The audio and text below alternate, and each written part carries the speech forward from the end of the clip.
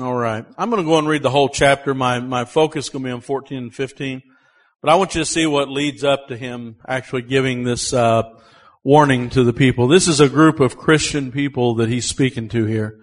And he just finished speaking about the faith, people of the past who had great faith and endured great suffering, great trials, great persecutions.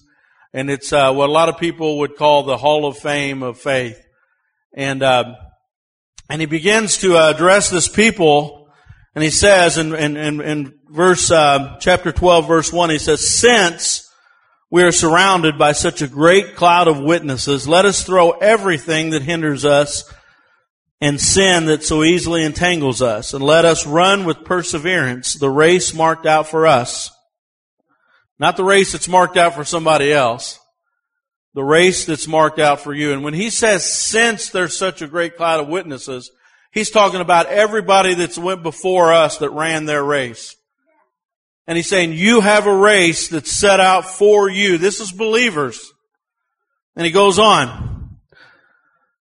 Let us fix our eyes. I think I heard you say that when you were talking. Don't fixate yourself on the pain, but move forward and fixate your eyes on Him. And it goes on. And he says, fix your eyes on Jesus, the author and perfecter of our faith, who for the joy that was set before Him endured the cross, scorning its shame, sat down at the right hand of the throne of God. Consider Him who endured. He endured. Jesus didn't get an easy pass, did He? He endured for the joy that was set before Him. He endured such opposition from sinful men. So that you, why did He do it? So that you will not grow weary and lose your heart. In your struggle against sin, you have not resisted yet to the point of shedding your blood.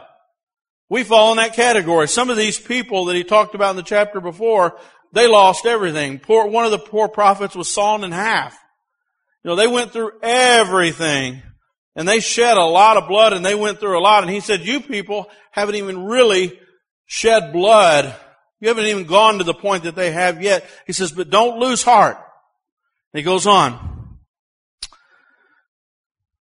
He said, you have not yet resisted to the point of shedding your blood, and you have forgotten that word of encouragement that addresses you as sons.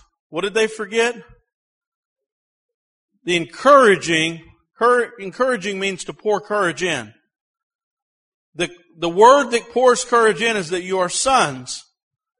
And it goes on and it says, my son, do not make light of the Lord's discipline, and do not lose heart when He rebukes you.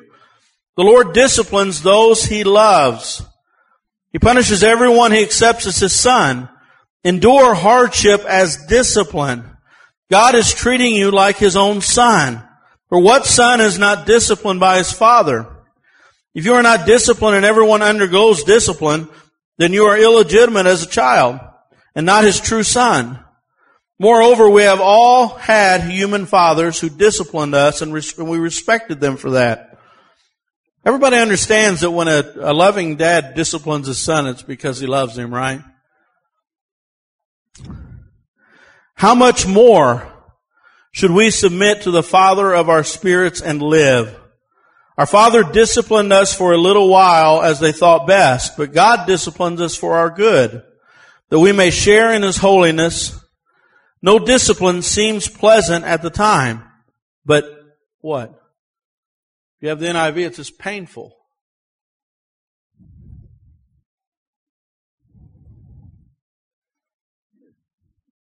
Later on, however, it produces a harvest of righteousness and peace for those who have been trained by it. By what? The pain of discipline. Therefore, strengthen your feeble arms and your weak knees. Now, what do you think the discipline is doing for the person with weak arms and feeble knees? They won't be weak anymore. Arms will become strong. The legs will be able to walk. They'll be able to stand upright. Therefore strengthen your feeble arms and weak knees. Make level the paths for your feet, so the lame may not be disabled, but rather healed.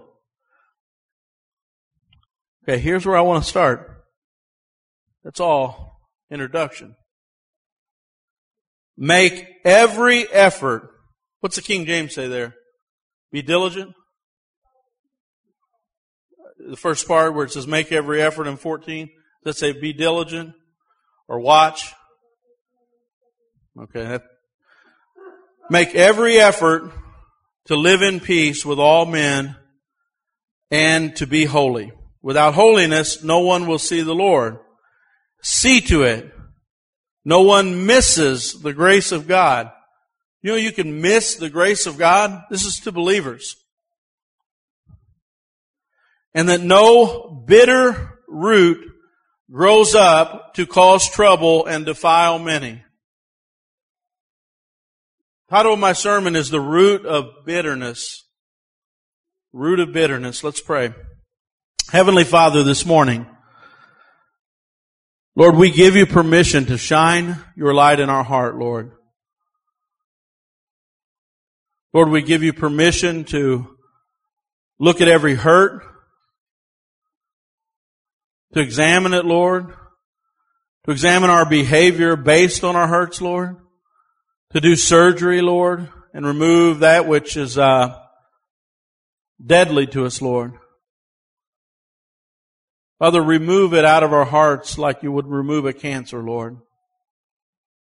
Deal with us like your children, Lord, like your sons and your daughters, Lord. Help us today, Lord. In your name we pray. Amen.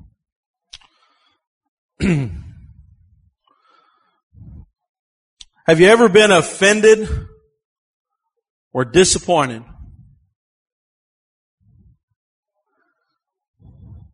Have you ever allowed hurt to sit in your heart? Have you ever nursed it? I want you to begin to think about this, because this is one specific kind of hurt he's talking about here. But the Bible talks about be aware, be diligent, be careful. Have you ever noticed the language of the Bible?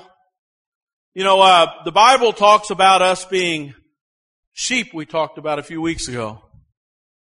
And who's after the sheep? The wolves. Okay, this is not a game. The Bible isn't saying we're all going to heaven like a fairy tale and that it's all really easy. You said the magic prayer, right? So it's all on a cloud. Let's just float on little harps and everything's taken care of. Because I've heard preachers preach that. And that's not the Word of God. The Bible says you are a sheep, and if you're not careful, you're going to be devoured by a wolf. You are in a battle. And if you do not wear this armor on every single part of your body, you're going to be shot at. They're going to try to destroy you. They're going to be shooting fiery arrows at you. I mean, the enemy is attacking you like a lion. I've never been attacked by a lion, but it's got to be vicious. Have you ever seen one up close? I mean, it has to be vicious to be attacked by a lion. And all the language that the Bible gives is danger. All of this danger around us. Be careful, be diligent, beware. Okay, if you're at my house and I live in the middle of a wilderness and you're getting ready to leave my home and I say, watch out. Well, why? Put on all this armor.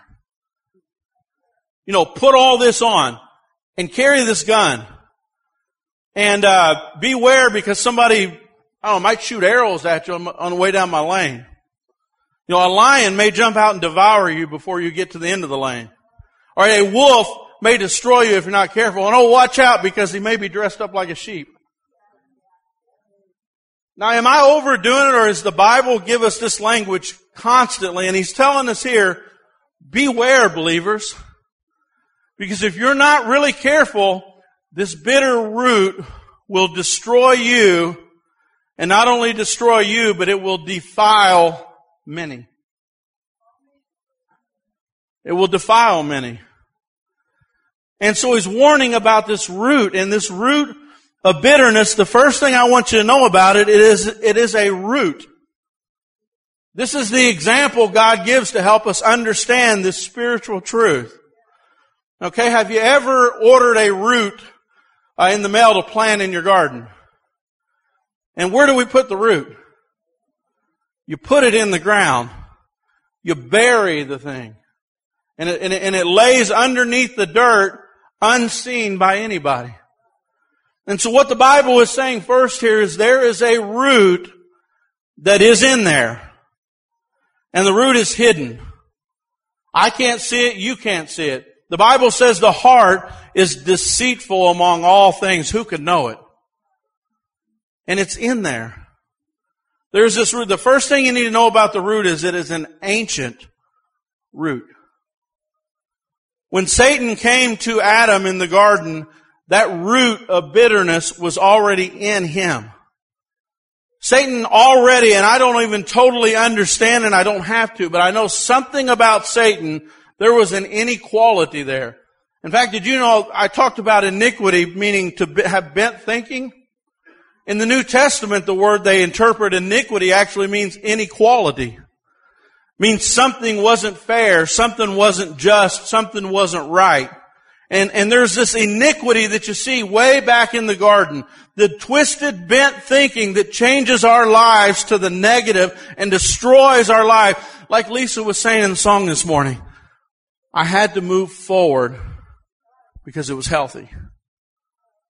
And there's something inside of every one of you. This message is not for the person who looks bitter on the outside. This is a person that has a potential root that can grow into their lives and destroy every part of your life.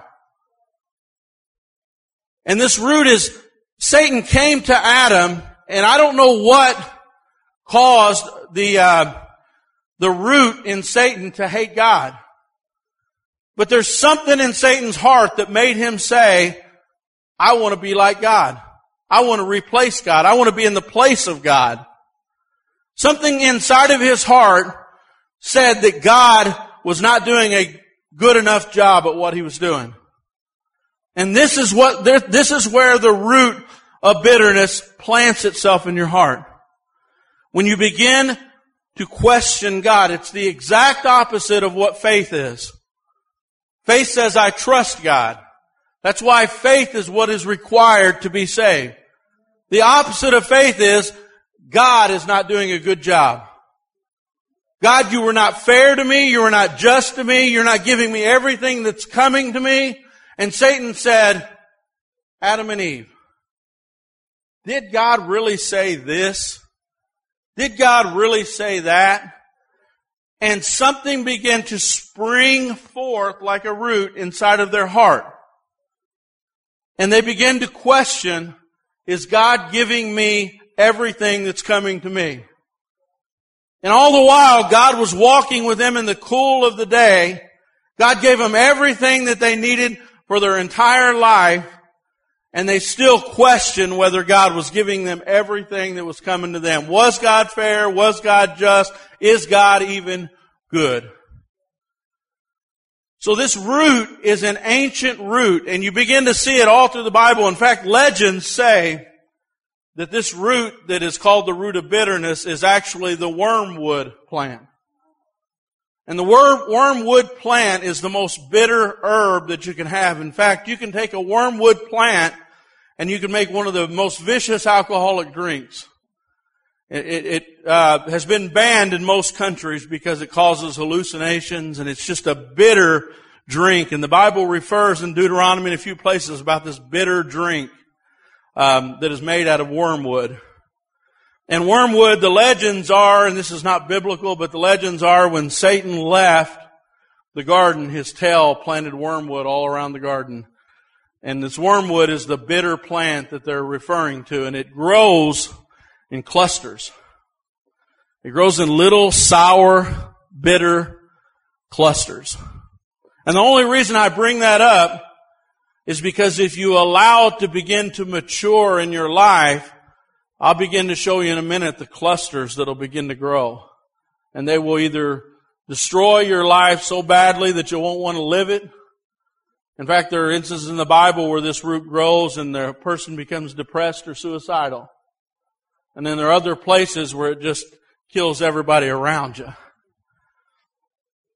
But this bitter root, the second thing about it is, it's going to stay hidden for a very long time until it springs forth. So it's going to be there. Okay, and have you ever had a dormant root? It just sits there, and it sits there, and it sits there, and then this time of the year, what happens to some of those dormant roots? They spring forth.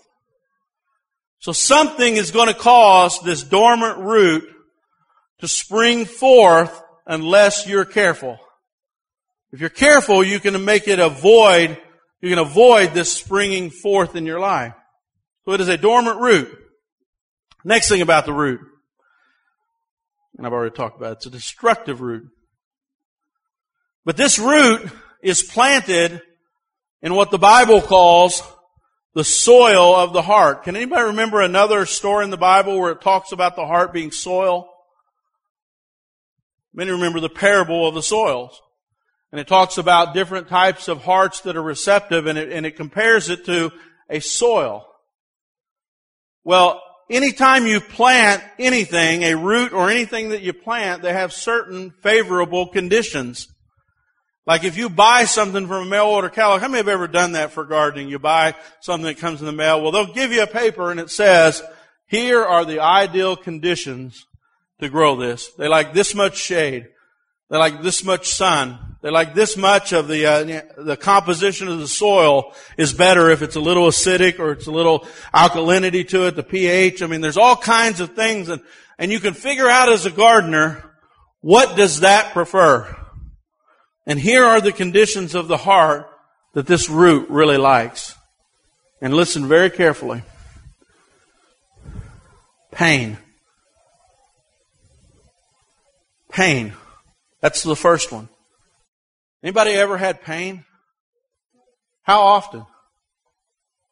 Is it, I was just thinking, how often have you ever went in your life and not had some type of wound on your body? Whether it's stubbing your thumb or a serious injury we go through life, a wound happens physically, like our body is like just made to have wounds and then be healed, right? How many times do you think over the course of a day you have pain in your heart? Maybe it's some news you heard about a family member. Maybe it's an interaction with a friend or a family member or somebody at work. How many times has somebody offended you? You say, well, I don't get offended. Well, you're not human. We're going to get offended. We're going to get cut down. People are going to treat us badly. That's all pain. Do you know that? You see there's things that happen, there's trials, there's tribulation, there's persecution, there's things that we grieve, that's another kind of pain. And all this pain goes to our heart. And the Bible says how we manage that pain determines the condition of the soil. How effective will this grow in your heart? It depends on how you handle pain. Another thing, hurt, offense, trials, persecution. But here's one maybe you haven't thought about. This whole chapter here is about things that God allows to make you strong. If you're a child of God, He said, if you're my son or you're my daughter, I will measure out things that will make you strong. You ever notice how the children of Israel were walking through the wilderness? And God would let them go without water, but He wouldn't let them die. It's like He'd let them go just long enough to see. Isn't that like a spanking? It's kind of like, I'm trying to make your arms strong. I'm trying to make your legs strong. I'm trying to make you somebody who can trust me. So I'm going to measure out just enough days where you don't have anything to drink. How many have ever been thirsty and said, God, I'm praying for more of you, but I'm not getting anything? And God's saying, grow up. You of little faith. How many times did Jesus say that? You of little faith. And what he's saying in Hebrews here is, God is going to allow you. I mean, God would bring them to a place and the water was bitter and they're like, we give up on God because the water's bitter. We give up on God because we don't have anything to drink. God, we give up on you again because we don't have anything to eat. God, we give up again because we had good food back in Egypt, but now we don't have anything to eat. You see how many times they gave up on God? And it's like the same thing with us. God, I give up on you because this person treated me really bad.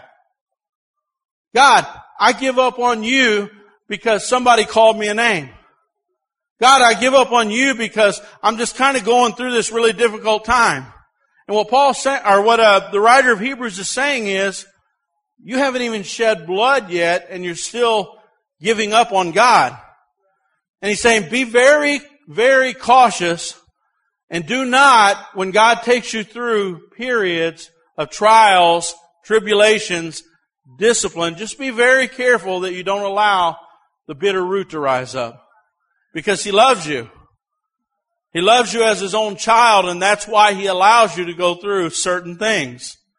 And it's difficult. I'm not making light of how easy it is, because it's not easy. It is not easy at all. I mean, there's things that everybody in this room are going to go through things that are almost unbearable. I mean, you say, well, you take it lightly, the water, but they were thirsty. I mean, they really, really legitimately had a need. I mean, they're in the middle of a desert and don't have anything to drink. They don't have anything to eat. They don't even have a home. Okay, I'm not making light of that. There's things in life that are going to be so hard and so difficult, but you're going to have to trust God through it and not become bitter.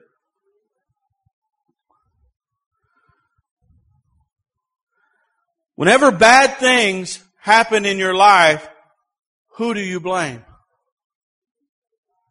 The Bible says that all murmuring is against God. How is that possible? You might know what murmuring is? It's complaining. And what can happen is this bitter root can begin to develop. In fact, I was walking by a guy the other day at work, and every morning I see him, I'm going to say his name because I might give away who it is. But every morning I'll see him, I'll say, hey, and I'll call him by his name, and I'll say, how are you doing today? And he always goes, great. And the other day I walked by him, and he goes, one of the ladies that worked there said, why does he always tell you great? So there's nobody else in this whole complex that he says that to. He said everybody else that asks him, he always says, what's good about it? And every time it's a complaint or a murmur. And you can do that. Your soul can become bitter. And you can begin to hate the things of God. Because ultimately that's what happens. Ultimately, every bit of complaining, every bit of murmuring, every bit of what's good about this day, what's good about my life, what's good about my neighbor, what's good about my job, what's good about everybody. Ultimately, everything is, God, you didn't take care of me. God, I trusted you and look what you did to me. And so you could tell this bitter root begins to grow. And there have been people, and I wanted to look this up because I know I've had several stories in the past of people that are well-known atheists who at one time lived for God. Many, many, many of the most famous haters of God were at one time faithful followers of God. But do you know what happened? Somebody got sick. Something happened in their life that God did not answer it the way they wanted it to be answered. So the bitter root began to grow. And they began to say, I hate church. I hate church people. I hate church things. And ultimately, it wasn't the people at church. It wasn't their job. It wasn't all these things. Ultimately, their beef was with God. God, you don't take care of me. And I'm angry. And this bitter root, just think of somebody like Charles Darwin. That bitter root began to grow in his heart, and he set out to make an entire theory around the fact that he believed that he wanted to prove that there was not a God. Think how many people he defiled by doing that. He had no scientific evidence. He just literally wanted to prove there was a way to have the earth without God. Imagine that. But think how many people that bitter tree of Darwin, think how many people that he defiled. Think about all the people that said we can have a world without God. And it defiled many. And you say, well, that's on a major scale, but think how many dads, think how many moms that walk around. Now remember, this is to believers. I'm not even talking about the bitterness of the world.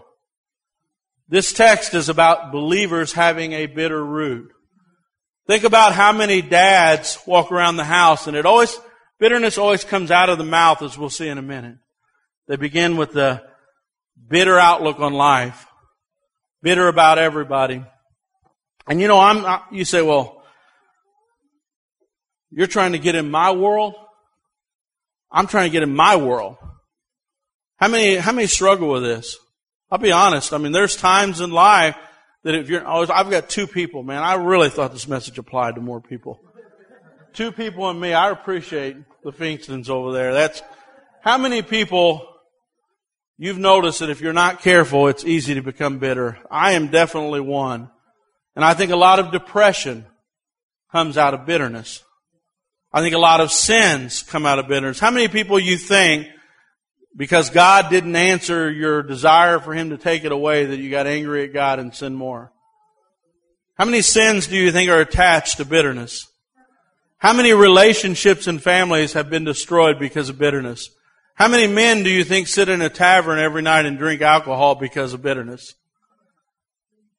In fact, the Bible goes out of its way to say, husbands, beware not to be bitter against your wives. How many marriages do you think were destroyed because of bitterness? How many? So this is a very important thing. The Bible talks about in Acts, and I know you just studied a week or two ago, James, talked about Simon who wanted to purchase the ability to lay hands on people and then receive the baptism of the Holy Spirit. And Paul said, or it wasn't Paul, it was Philip. Philip turned around and said that Simon had a gall of bitterness. Now I want you to think about this. I want you to think of a bladder called a gallbladder. And what happens with bitterness is pain comes into your life, offense comes into your life, all these things begin to come into your life, and just like a gallbladder, all that poison starts filling it up. How many have ever had a gallbladder attack? And this is what begins to happen. Because you've never dealt with anger, you never dealt with the unbelief in your heart.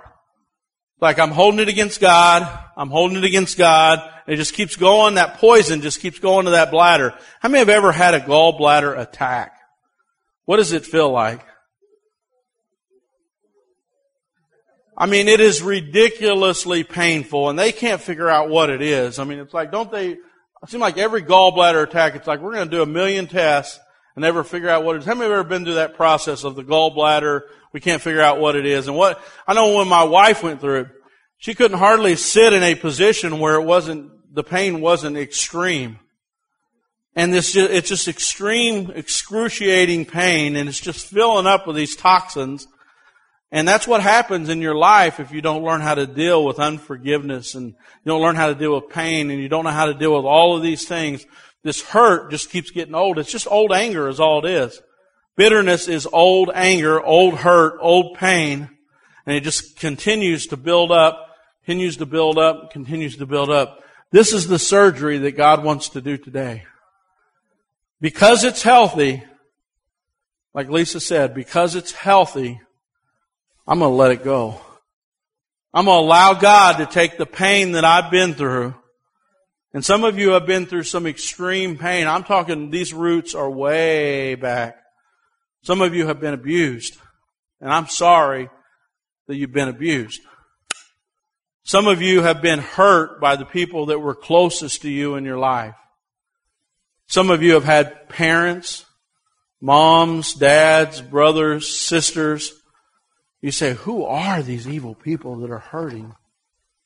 Man, God should do something about these awful people that are hurting everybody. You know where you can find those people? They're actually in our bathroom in there. The mirror. Go find the mirror. Because you're the one doing it. I pointed to him. Jonathan, you're not the one. I'm sorry. I apologize. I pointed to him. They're like, he's the one, you know. The mob. I shouldn't point. I really shouldn't. He thought the Holy Spirit led me to do that.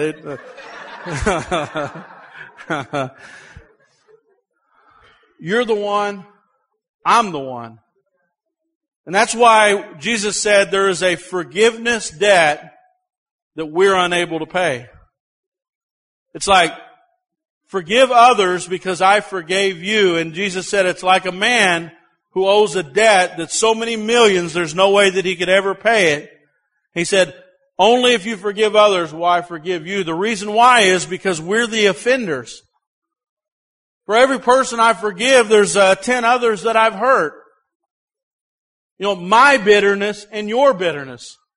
It's a human condition. It's an ancient root. It's something that's in there dormant. And if we don't have the Spirit of God to root it out, if we don't have the wisdom of the Spirit of God every day, you say, can I just get rid of it once? Have you ever been in a garden? Do you know what happened when sin entered this world? The Bible says that these things are going to grow until we go to be with the Lord. I'm so thankful for the moment I get to be with the Lord. Because I don't have to fight these things anymore. But the Bible says as long as we're on this earth, these things are going to try to take root in our heart. But the Bible says we have victory over these things. The Bible says when the Spirit of God comes into your life, a different fruit begins to grow. A whole different set of fruits. And it's the opposite of this, and we'll read that in a minute. But God says the Holy Spirit can begin to shine His light in your heart, and He can begin to remove it.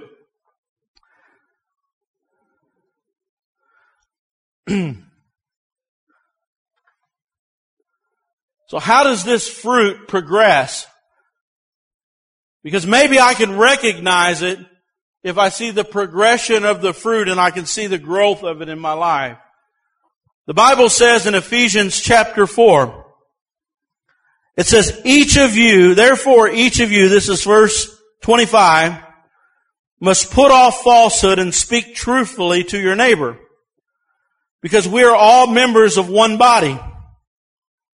In your anger, do not sin. Now what's funny about that line, in your anger, do not sin? He didn't say, if you get angry. Did he? He's assuming that everybody has anger. Everybody has frustration. How many here have never been frustrated? Don't raise your hand. I will make a public mark. I've seen that. See, I said nice things about you. Now I gotta take it all back. He doesn't get frustrated though. Don't worry. But it says, in your anger, don't sin. There's things that are going to make you angry. In fact, I was just thinking of a story last night. My brother was at the wedding reception, was talking to me, and I asked him a strange question because when we were little kids, we weren't very old. I had a giant rug burn on my elbow. I mean, anybody ever had one of those giant rug burns and it's just like, just all that stuff comes out of it and it's just nasty and it hurts. And for some reason, he was trying to make me mad. I don't know why. He was following me through the house and he just kept poking it. And poking it. And I just absolutely, and this is how anger works, I exploded. And actually what I was asking was, where did I hit you at? Because I don't even remember hitting him. I turned around and just waylaid him. And next thing I knew, he was laying flat on his back in the middle of the living room. And then my dad ran into the room and said, "Why did you do that for?" And I was like, "I don't know. He just kept bothering me." And he was like, "Man, you had to do that, huh?" I was like, "Yeah, I don't know what happened." And that's what anger does sometimes. It just builds up and it builds up. But here's the thing. You have a wound in your heart like my elbow was. And there's certain things in life that will set you off. And the enemy likes to find out what those things are. And he likes to poke you. He likes to push on it. He likes to say, "Okay, right here." Now, if God wants to strengthen you and give you strong legs and strong arms to be strong in the Lord, what is God going to do? He's going to strengthen you in the areas where you're wounded. So God will bring somebody like me in, and I've got to be very careful, because if I push on those areas, what are you going to do? You might react like I did and turn around and wipe me out. But God wants me to touch those areas. You say, "Well, don't talk about this area, because that makes me mad. Don't talk about this area, that makes me mad. Don't talk about this area, that makes me mad." And what God wants us to do is, God wants us to be so full of the Holy Spirit that we say, "God, make me whole. God, begin to search my heart. God, begin to find something in me that's just not right." And that's what the psalmist would do. He'd say, "God, search my heart. Let me know where it's not right. Let me know where I need help. I don't want to hear a message about the things I'm strong in. I want to be stronger in those areas, but I want to hear about the areas that I'm not strong in. The areas that you struggle with, that's where I want God to begin to strengthen me." But it's going to be a wound, and it's going to hurt. It says, "In your anger, do not sin. Do not let the sun go down while you are still angry." We're getting somewhere now. How do we avoid having this root of bitterness? When you're angry, because you will be angry, don't let the sun go down on your anger. Now, how hard is that? It's like I go to bed and I'm angry. Man, I can be angry for a long time. But God's just saying, let it go. Let it go. You thought I was going to go into the Disney song, didn't you? Yeah, okay. I don't even like everybody picturing me singing that right now, okay? So I'm going to move on. I'm not even going to let it go. All right. I have children, so I hear it in my mind too.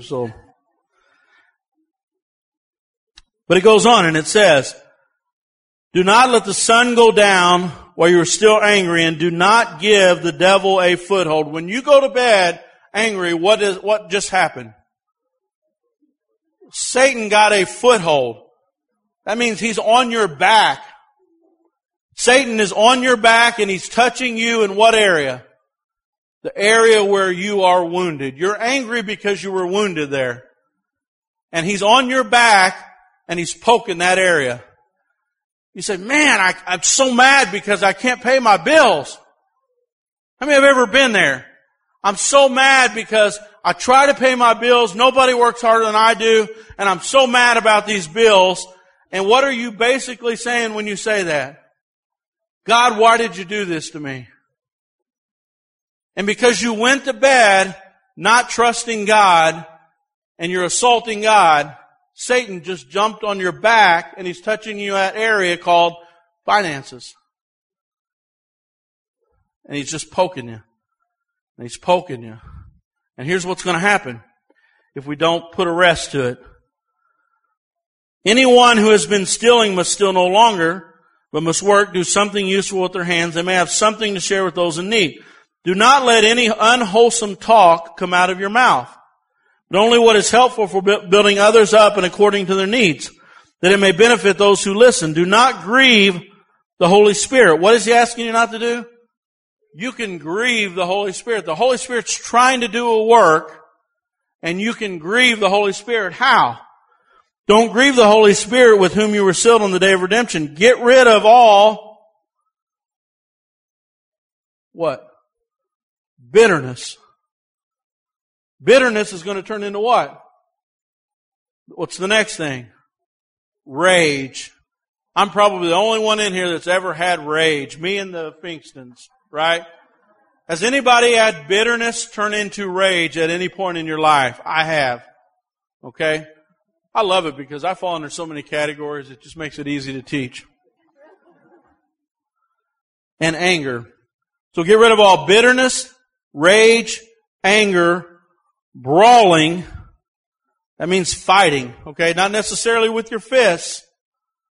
All right? How many are constantly fighting people? Constantly in a fight. It's like we're going to argue over anything. Right? And this is what it turns into. This old anger, bitterness, turns into rage, it turns into anger, it turns into brawling, and it turns into slander. This is when the husband leaves and said, I never should have married you. It's when the dad walks away and said, I never should have had you. You see what happens with slander? You begin to insult people you were supposed to love. Because Satan jumped on your back, started poking you in the weak area of your life, and you begin to get bitter. And you're not going to trust God for it. I'm going to lay down angry. My anger is going to turn to rage because he keeps poking it. I'm going to keep fighting everybody around me, and then I'm going to begin to slander everybody around me. And what happens when a husband slanders a wife and a wife slanders a husband? What happens when a dad slanders a child and a child slanders a dad? What happens when a church member slanders a church member and another church member slanders a church member? What happens when a Christian slanders a non-Christian who's just wicked because he don't know any better? And it's the world we live in. But then it says, along with every form of malice. So I'm not just slandering people now. I want to hurt them. I want to damage them in some way. I want to use them. It might be greed. I want to use these people to get money because I am a person who is full of bitterness. This is what Simon was doing. Simon was greed was his gall of bitterness. He was greedy. And he wasn't afraid to hurt other people with his greed. Colossians 3 says this, since then, this is verse 3 of chapter 3, it says, you have been raised with Christ. Set your heart on things. Oh, actually, I missed the last verse of the last one. This is the good verse. Instead of being full of malice, be kind, compassionate to one another, forgiving each other, just as Christ forgave you. Now, how different is that than the bitterness root? That's a whole different root. Now, Colossians says basically the same type of thing. Since you have been raised with Christ, set your heart. This is the focus again. Talked about the focus being on Jesus and not your pain. Right? Set your heart on things above where Christ is. He is seated at the right hand of God. Here it is again. Set your minds on things above, not on earthly things. For you died, and your life is now hidden with Christ in God. Here's another root. Another root that's grown in your heart, and it's in Christ Jesus at His throne in heaven. You're seated in heavenly places with Him. And it says, when Christ, who is your life, appears, then you will also appear with Him in glory. So, because of the fact that you're going to appear with Him in glory, it says, put to death, therefore, whatever belongs to the earthly nature, sexual immorality, impurity, lust, evil desires, greed, which is idolatry. Now listen to this. Because of these, the wrath of God is coming. You used to walk in these ways in the life you once lived, but now you must rid yourself of all of these such things. Anger, rage, malice, slander, and filthy language from your lips. Notice the same cluster of wormwood. This is the same bitter cluster. Anger, rage, malice, and then filthy talk from your mouth. What is the filthy talk of your mouth? You can't bless anything. You curse everything. Bitter, bitter, bitter. Bitter is everything. Bitter is my job. Bitter is my finances. Bitter is my husband. Bitter is my wife. Bitter is my children. That's the cluster that's grown in you. Bitter is everything. And it goes on. Put the filthy language from your lips. Do not lie to each other. Now what's coming out of this? So all this filthiness is to be any come. They continue to keep saying, quit lying to your neighbor. All this filthiness comes out of this bitter tree. And it says, do not lie to each other, since you have taken off the old self with all of its practices. Put on a new self, which is renewed in knowledge in the image of your Creator. Here there is no Gentile or Jew, circumcised or uncircumcised, barbarian, Scythian, slave or free, but Christ is all and in all. Therefore, as God's chosen people, holy and dearly loved, clothe yourself with compassion, kindness, humility, gentleness, and patience. Bear with each other. Here's this word again. Forgive each other. If any of you has a grievance against somebody, forgive as the Lord forgave you. And over all these virtues, put in love, which binds all of these together in perfect unity. Let the peace of Christ rule in you. Peace of Christ rule in you. Since as members of, where's the one body again? We're all acting like Jesus in one body.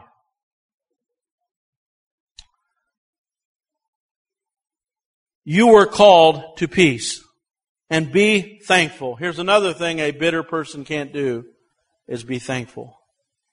It's very difficult to be thankful when your spirit has become bitter. Very, very difficult to be thankful and grateful and wake up every day and find something to be thankful about. In fact, there's so many people, I walk by so many people and I was like, man, it's a beautiful day. It's like, what's beautiful about it? What's good about it? How's it going? It's going. Well, I'm like, what's that mean? Is that good or is that bad? Or, it's going. And you guys can see this thing growing and manifesting itself. And it just takes away all of your joy. Be thankful. Let the message of Christ dwell among you richly as you teach. Admonish one another with all wisdom through psalms, hymns, songs from the Spirit. Sing to God with gratitude in your heart. Whatever you do, whether in deed or word, in the name of Jesus, give thanks to God the Father through Him. All right, the most important thing, how do we remove these roots? The first thing about removing the roots are we have to figure out how deep these things go. Have you ever had some of those real difficult things in your garden that are like, man, how deep do these things go? Because you wipe them out, they're back. Like a crabgrass or something. It's like, how deep do these roots go? And it's just like, if you've ever had any experience, there are some roots that, man, you look around and you say, if I'm going to get all these roots out, that fence, part of that fence is going to have to come down. They're literally that invasive sometimes that you have to wipe out fences, you have to move trellises. I mean, you have to really be serious about removing this from your life. And see, that's what the Holy Spirit does to you. He gives you a seriousness about removing this from your life. In fact, I put this down. He says in the original verse that we looked at in Hebrews 12, he says, don't miss the grace of God. It's like the grace of God is there to take care of this, but you can miss it. In fact, another place in the Bible says don't forfeit it. It's saying don't miss the grace of God. Here's what the grace of God will do for you. The grace of God will give you the desire to remove it.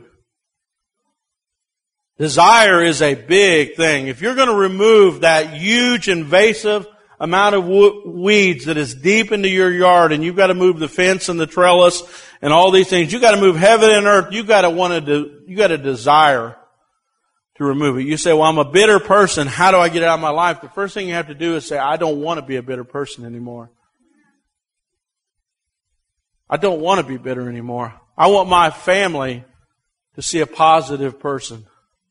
I want my family to see somebody who is grateful and thankful and loving and kind and gentle and all of those things. And you've got to desire it more than anything. And the Holy Spirit will do that. The Holy Spirit will come into your heart and He will encourage you. He'll pour courage into you and you say, keep on going. You're going to be a new person in me. Did you see it said new creation? We have the potential to be a totally new creation in the Holy Spirit. He'll give you the desire, but what good is the desire if you don't have the ability? And only the Holy Spirit can add to the desire to do it. He can add the ability to remove. The Holy Spirit, the power of the Holy Spirit in your life will give you the desire and give you the supernatural power to become a new person. Isn't that amazing? God can take a bitter person and make them new again. He can take the most bitter person in the world and make them the most hopeful, the most loving. I've seen it happen. I've seen the most bitter people in the world become the most loving people that I've ever known because of the power of the Holy Spirit. How many know that's true? Am I telling the truth?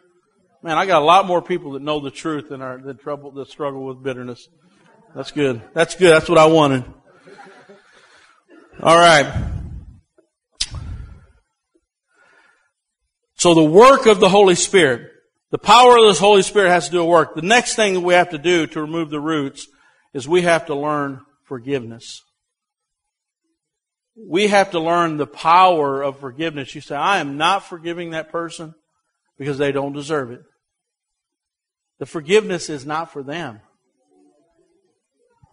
Forgiveness is not for the person you're forgiving. You must forgive in order to move forward. You can't move forward. I've got a book here, one of my favorite books. It's called Why Forgive? And a lot of times I'll just stop by a bookstore and I'll just sit there and I'll say, I have an hour. I want to find a book. And I don't even know this guy that wrote it. I've never heard of him. But it's just simply a book, and he details several people's lives, and all of them had traumatic things happen. They had children who were sexually assaulted. They had family members who were murdered in cold blood. And one half of the book are people who refuse to forgive. And the poison that was inside of those people for the rest of their life, they were poisonous, bitter. They were so angry, and it just really details their life from that point forward. And it shows how destructive their life became, almost worse than the original thing that happened, because they were so bitter and so unforgiving. In fact, I was looking, anybody watch this weekend? Bobby Knight was being interviewed. And as he was being interviewed, this is a sad case of a very bitter person. They said, he got fired from Indiana University, and they said, will you ever go back to Assembly Hall? And of course, many people know the man that fired him went to go work for the NCAA as the president, and a few years later died of cancer. So a lot of people know that situation. A pretty good man died of cancer. And they said, he said, I'll never go back because of those people. And they said, some of those people have died. And he goes, I hope they all die. I'll never go back to that place. And you see this pattern in his life. Everywhere he goes, he just spews bitterness everywhere. And you know how wonderful that man's life would have been if he would have just forgiven the school. So much better. And I was reading a story on the opposite, on forgiveness. How many have ever heard of Corrie ten Boom? And Corrie ten Boom, she lived in an occupied nation, and she was trying to hide Jews so they wouldn't be killed. And her sister were captured trying to hide Jews. Well, she went to the concentration camp, and she was horribly treated. She was treated so badly, her and her sister. Her sister ended up dying in the concentration camp. Her sister was nothing but skin and bones, and so was she. And those military officers, the German officers, mistreated her awful. And Corrie ten Boom would go around the country, because she was a strong Christian throughout that period of time, wrote a lot of literature about her time there. And she began to travel the country and talk about forgiveness. How she had forgiven what they'd done to her and those type of things. And as Corrie ten Boom is standing in an auditorium speaking to a group of people, her eyes happened to look across the auditorium, and she seen one of the officers that had her in camp. And that officer, for some reason, she always remembered his face because they abused her terribly. And she said as she was speaking on forgiveness, she began to tremble. And as she began to see him, obviously he didn't know who she was. He had no idea that she knew him, and she didn't know, but she remembered all the times that they forcibly deloused her, which means they stripped her down completely and humiliated her, and they had to spray her off. And she remembered how that particular guard she'd always say, he has sexually assaulted me with his eyes every day and got such pleasure out of me. And she said, as I began to look at him, just think about forgiveness for a minute. As she began to look at him, she began to remember her little sister. Her ribs were hanging out. She was dying. She was about to die. And she remembers watching her little sister walk in there completely naked and watched as this man sexually assaulted her with his eyes. And while she was telling him about the love of God and forgiveness, here he come walking up to her. And she began to tremble. And she could feel that bitter root springing up. And she said, you may not know this, but I worked at one time in the concentration camp that you were at. And he said, I just want you to know that I'm a Christian now. And he stuck out his hand. And all she could think about was all the things that he'd ever done to her and her sister. And she said, she stood there, she don't know how long she sat there. And I want you to hear her words. She said,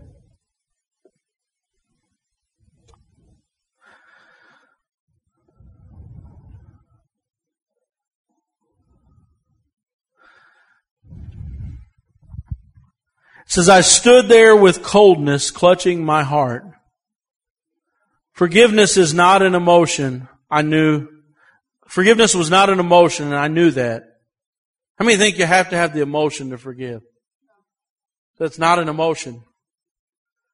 Forgiveness is an act of my will, and the will can function regardless of the temperature of my heart. She was cold. There was no love whatsoever. The root of bitterness was ready to spring forth because she had been hurt so incredibly badly. She said, Jesus, help me, I prayed silently. I can lift my hand, I can do that much. You supply the feelings I need to forgive. So she was begging him, I'll raise my hand, but help me have the feelings that go along with it. And so woodenly and mechanically, I thrust my hand into the one stretched out to me. And as I did, listen to this. As I did, an incredible thing took place. A current started in my shoulder, raced down my arm, and sprang into our joined hands. This healing warmth flooded my whole being. Tears began to pour out of my eyes.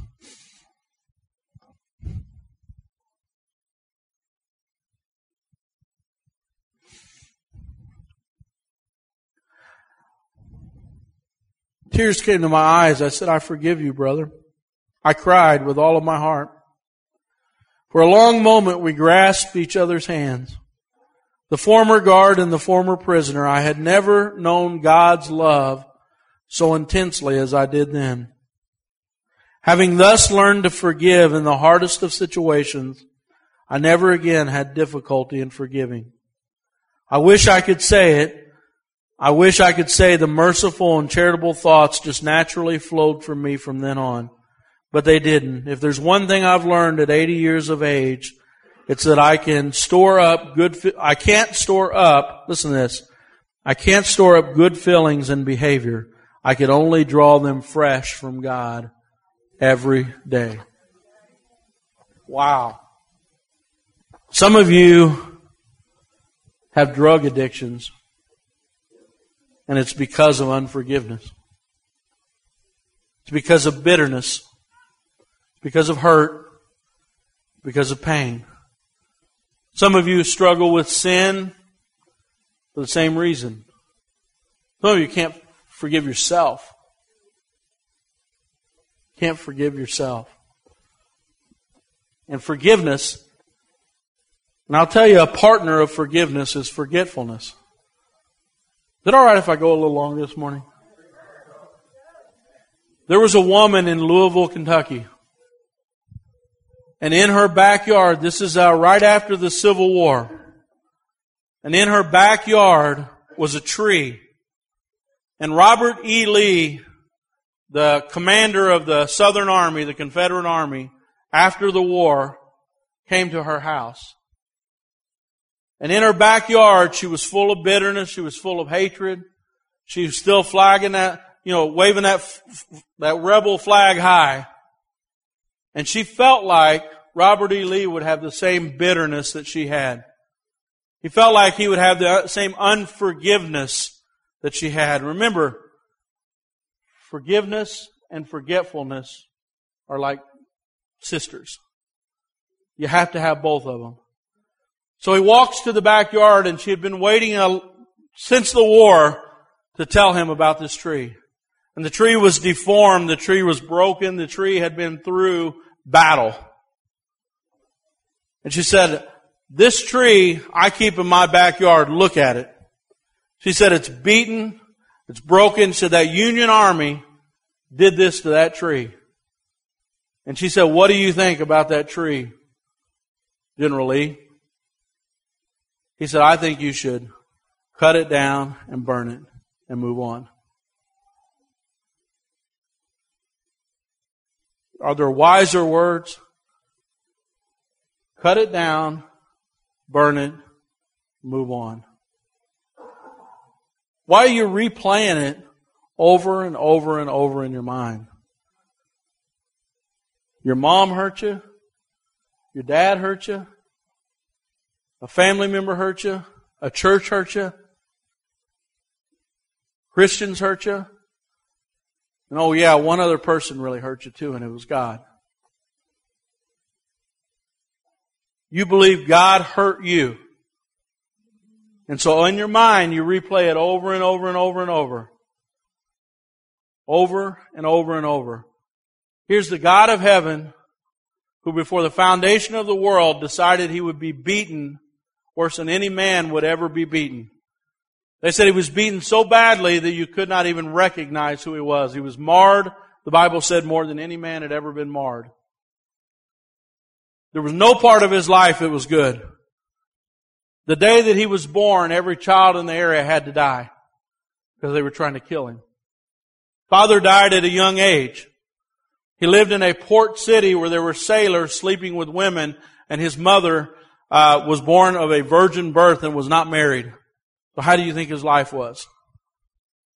No record of his dad after the age of 12. He did good, and what happened to him? Worse things happened to him than what happened. You wouldn't do it to a dog. If I came to your house and I took a dog and I stuck thorns into that dog's head, you'd say, what a cruel man you are. And I just pressed them into that little puppy's head. And I know a lot of you are animal lovers, and I'm not trying to be mean. I'm just trying to say you wouldn't do it to a dog. You would think I was the worst person in the world if I nailed that dog's paws to a wooden stick. You would think I was the worst person in the world. You would think if I took that little puppy and I began to rip his hair out of him, like they ripped his beard. And I looked at him, and I spit on him and said he was nobody. Think about it. They spit on God, said he was nobody. They slapped him on the face and said, prophesy who did it. Tell us who did it. They beat him so bad on the back.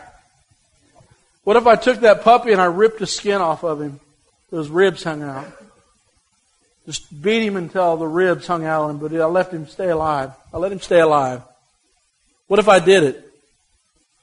How cruel of a man would I be? What if I took a sword and plunged it into his side and let the blood and the water run out of him? But before the foundation of the world, Jesus was trying to tell you that I love you. I know you have hurt in this world, I did too. I know you have pain in this world, I did too, but this is the only way. I love you. And after all that was done to Him, all He did was good to people. All He did was heal, all He did was love.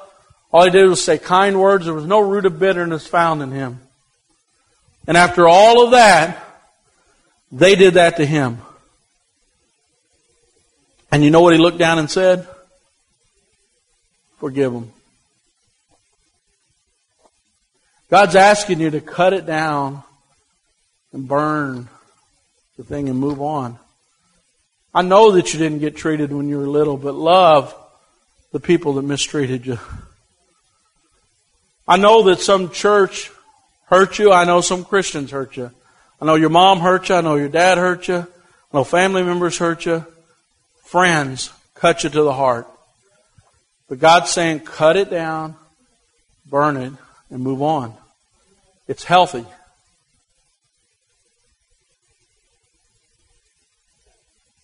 Watchfulness. Psalm 26 says, test me, Lord, and try me. Examine my heart and my mind. If you want to get rid of the roots, root it out, forgive, forget, and then continually ask God, test me. Examine me. I want to know, Lord. Why am I acting out like this? Why am I always in a fit of rage? Why am I always upset at people? Why am I always fighting? Why am I always brawling? Why am I always depressed? Why am I always suicidal? And say, examine me, God. Whenever you're doing that, I'm not trying to make you look bad. I'm not trying to be mean. I'm just saying that there's something in there that's unresolved. There's something in there that is not right. And God wants to heal it.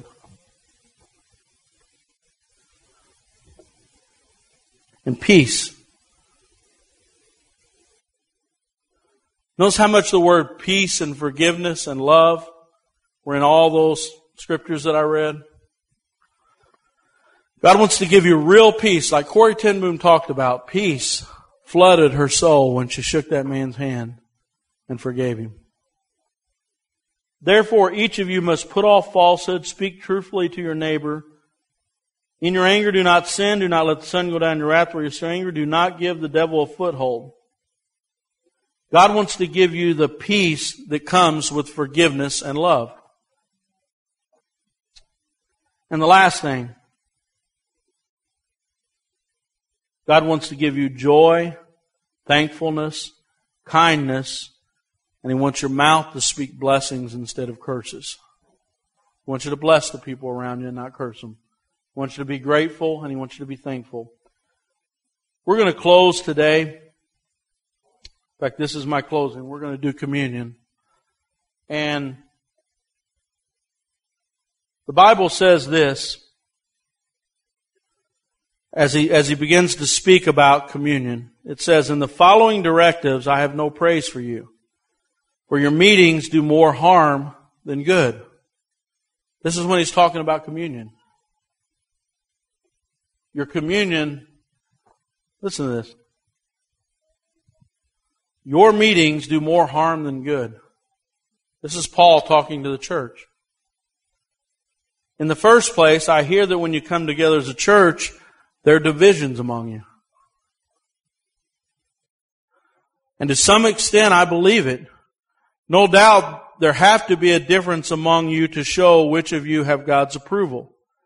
So then when you come together, it's not the Lord's Supper you're eating. For when you are eating, some of you go ahead with your own private suppers. As a result, one person remains hungry and one drinks plenty. Though you have homes to eat and drink in, or do you despise the church of God by humiliating those who have nothing? What shall I say to you? Shall I praise you? Certainly not in this matter. Then he goes on, verse 27, he says, so then, whenever you eat the bread and drink the cup of the Lord in an unworthy manner, you will be guilty of sinning against the body and the blood of Christ. Everyone ought to examine themselves before they eat, of the bread and drink from the cup. For those who eat and drink without discerning the body of Christ eat and drink judgment on themselves. This is why many of you are weak and sick, and a number of you have fallen asleep. But if you were more discerning with regard to ourselves, we would not come under such judgment. Nevertheless, when we are judged in the way of the Lord, we are disciplined so that we will not be condemned with the world. So then, brothers and sisters, when you gather to eat the communion and you eat together, anyone who is hungry should eat something at home, so when we meet together, it will not result in judgment. What God's saying is, every time we come together for communion, God wants us to examine our hearts. So if we could have the elders come here, we're going to serve the communion, and I just want everybody to take a moment just to examine your hearts. And if there's anything that's in your heart, if you guys could come forward now. And I've got a prayer here that I'm going to read.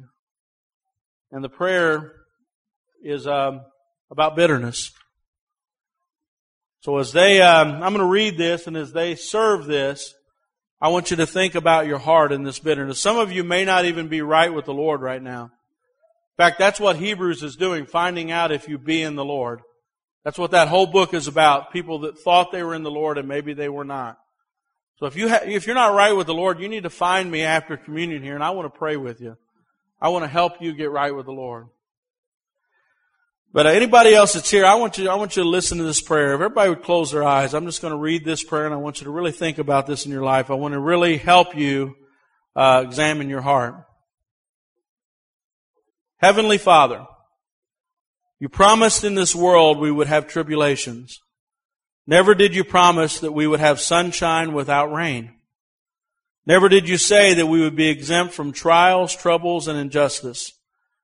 I confess to you today, and I want you to do this in your own words as I read this. I confess to you today that the injustices that were perpetrated upon me, they still ache deep in my soul.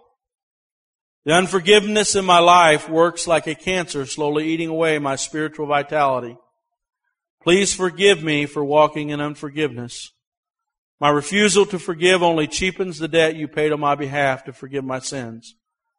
I realize my refusal to forgive affects my relationship with you as well as those who have harmed me.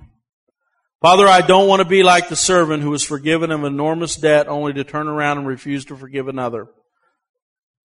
In the world's greatest act of injustice, you were nailed to a cross on false charges. I may have been wrong, but you suffered a far greater wrong than I ever will. Yet hanging on the cross, you cried out, Father, forgive them, for they know not what they do. Instill within me the kind of love that releases people from their debts of offense. So this day, I release to you the debts I have held over other people's heads. Of those who have wronged me, Father, please forgive me of my debts as I forgive my debtors. And may the only remaining debt be my debt of love for those who have hurt me. Liberate me today from the bondage of unforgiveness and bitterness. I want no part of anything that hinders my walk with you. Remove any cancerous root of bitterness and heal the hurts buried deep inside of me with the balm of your Holy Spirit. I choose today to change my attitude and my heart toward those who have wronged me so I can forgive them from my heart. Please wipe away all memories that recount injustices from the past and give me discernment to avoid needless hurt and pain in the future.